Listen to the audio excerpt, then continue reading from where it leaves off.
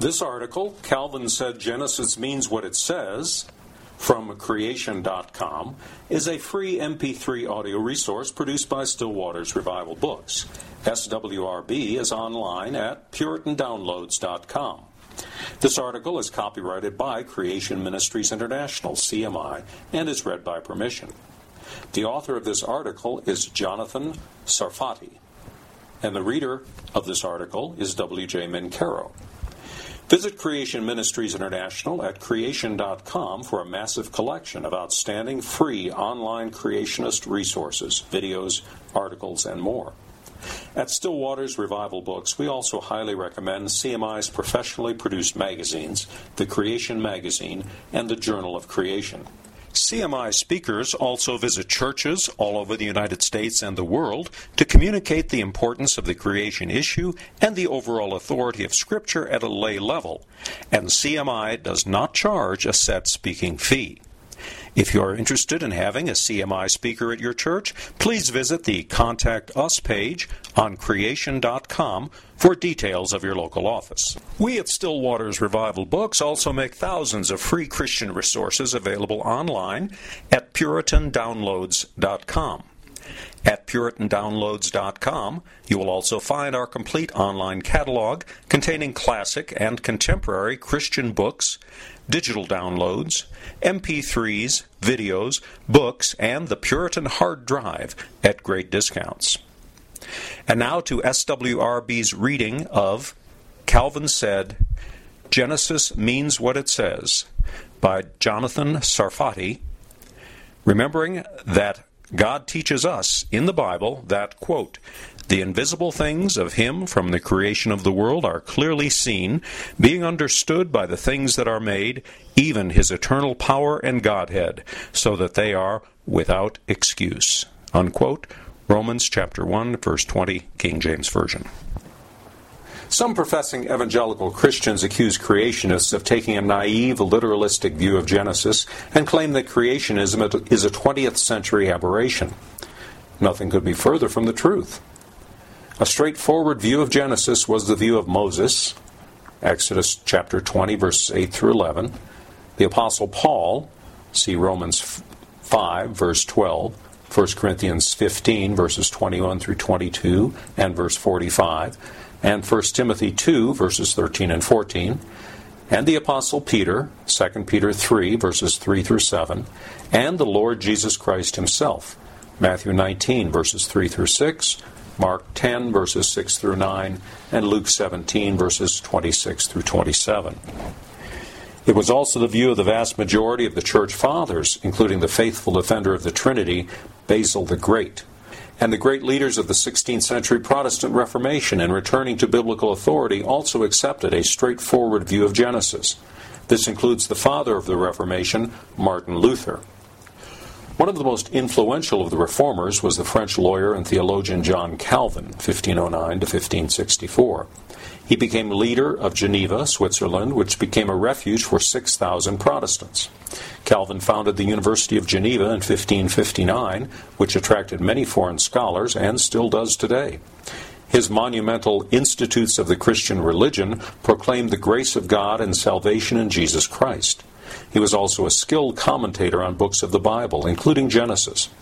His teachings influenced many confessions, catechisms, preachers, leaders of modern Christian revivals, and were brought to America by the Pilgrim Fathers.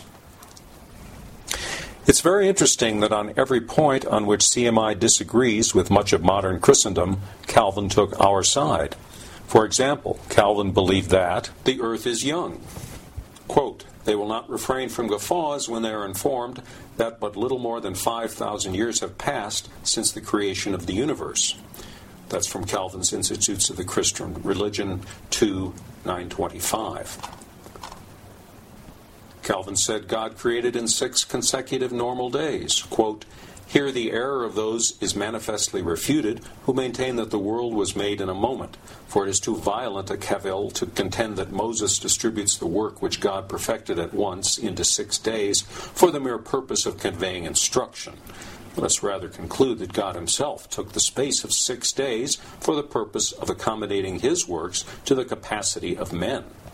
and that is Calvin's commentary on Genesis. Calvin said that the day-night cycle was instituted from day one, before the sun was created. In his commentary in Genesis, commenting on chapter 1, verse 3, "Let there be light," Calvin wrote, quote, "Therefore the Lord, by the very order of the creation, bears witness that he holds in his hand the light, which he is able to impart to us without the sun and the moon. Further, it is certain from the context that the light was so created as to be interchanged with the darkness. There is, however, no doubt that the order of their succession was alternate." Calvin also wrote that the sun, moon, and stars were created on day 4, after the earth, and took over the role as light dispensers to the earth. In his commentary on Genesis, commenting on chapter 1, verse 14, "Let there be lights," Calvin wrote, quote, "God had before created the light, but he now institutes a new order in nature, that the sun should be the dispenser of diurnal light, and the moon and the stars should shine by night.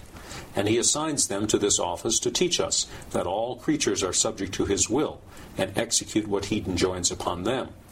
For Moses relates nothing else than that God ordained certain instruments to diffuse through the earth, by reciprocal changes, that light which had been previously created. The only difference is this, that the light was before dispersed, but now proceeds from lucid bodies, which in serving this purpose obey the commands of God." Unquote. Calvin also wrote that the creation was originally very good, lacking any evil. Again commenting on Genesis, this time chapter 1, verse 31, quote, "On each of the days simple approbation was given. But now, after the workmanship of the world was complete in all its parts, and had received, if I may so speak, the last finishing touch, he pronounces it perfectly good, that we may know that there is in the symmetry of God's works the highest perfection, to which nothing can be added." Unquote.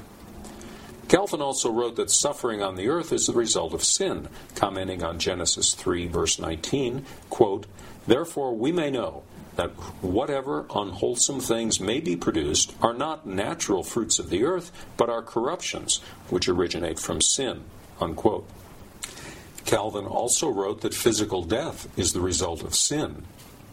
From his commentary on Genesis, he wrote, quote, "And therefore some understand what was before said, 'Thou shalt die,' in a spiritual sense, thinking that even if Adam had not sinned, his body must still have been separated from his soul.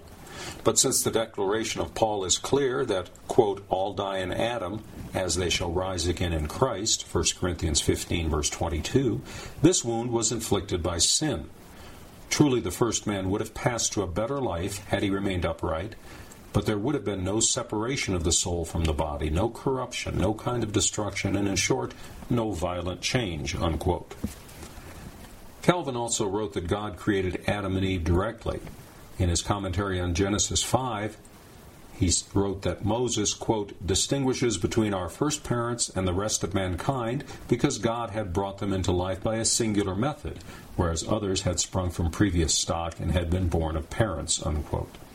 And in his commentary on Genesis, Calvin also wrote that the flood was global. From just a small part of an extensive discussion on the real historical nature of the flood and the ark, he wrote, quote, "And the flood was 40 days, etc. Moses copulously insists on this fact in order to show that the whole world was immersed in the waters." Unquote. It is thus clear that if we accept the authority of Scripture alone, we must believe that Genesis should be taken at its plain meaning.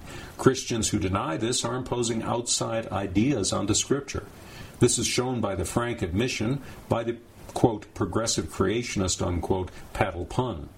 Quote, "It is apparent that the most straightforward understanding of Genesis, without regard to the hermeneutical considerations suggested by science, is that God created the heavens and the earth in 6 solar days, that man was created on the 6th day, and that death and chaos entered the world after the fall of Adam and Eve, and that all fossils," by the way, creationists would say most fossils, "were the result of the catastrophic deluge that spared only Noah's family and the animals therewith." Unquote.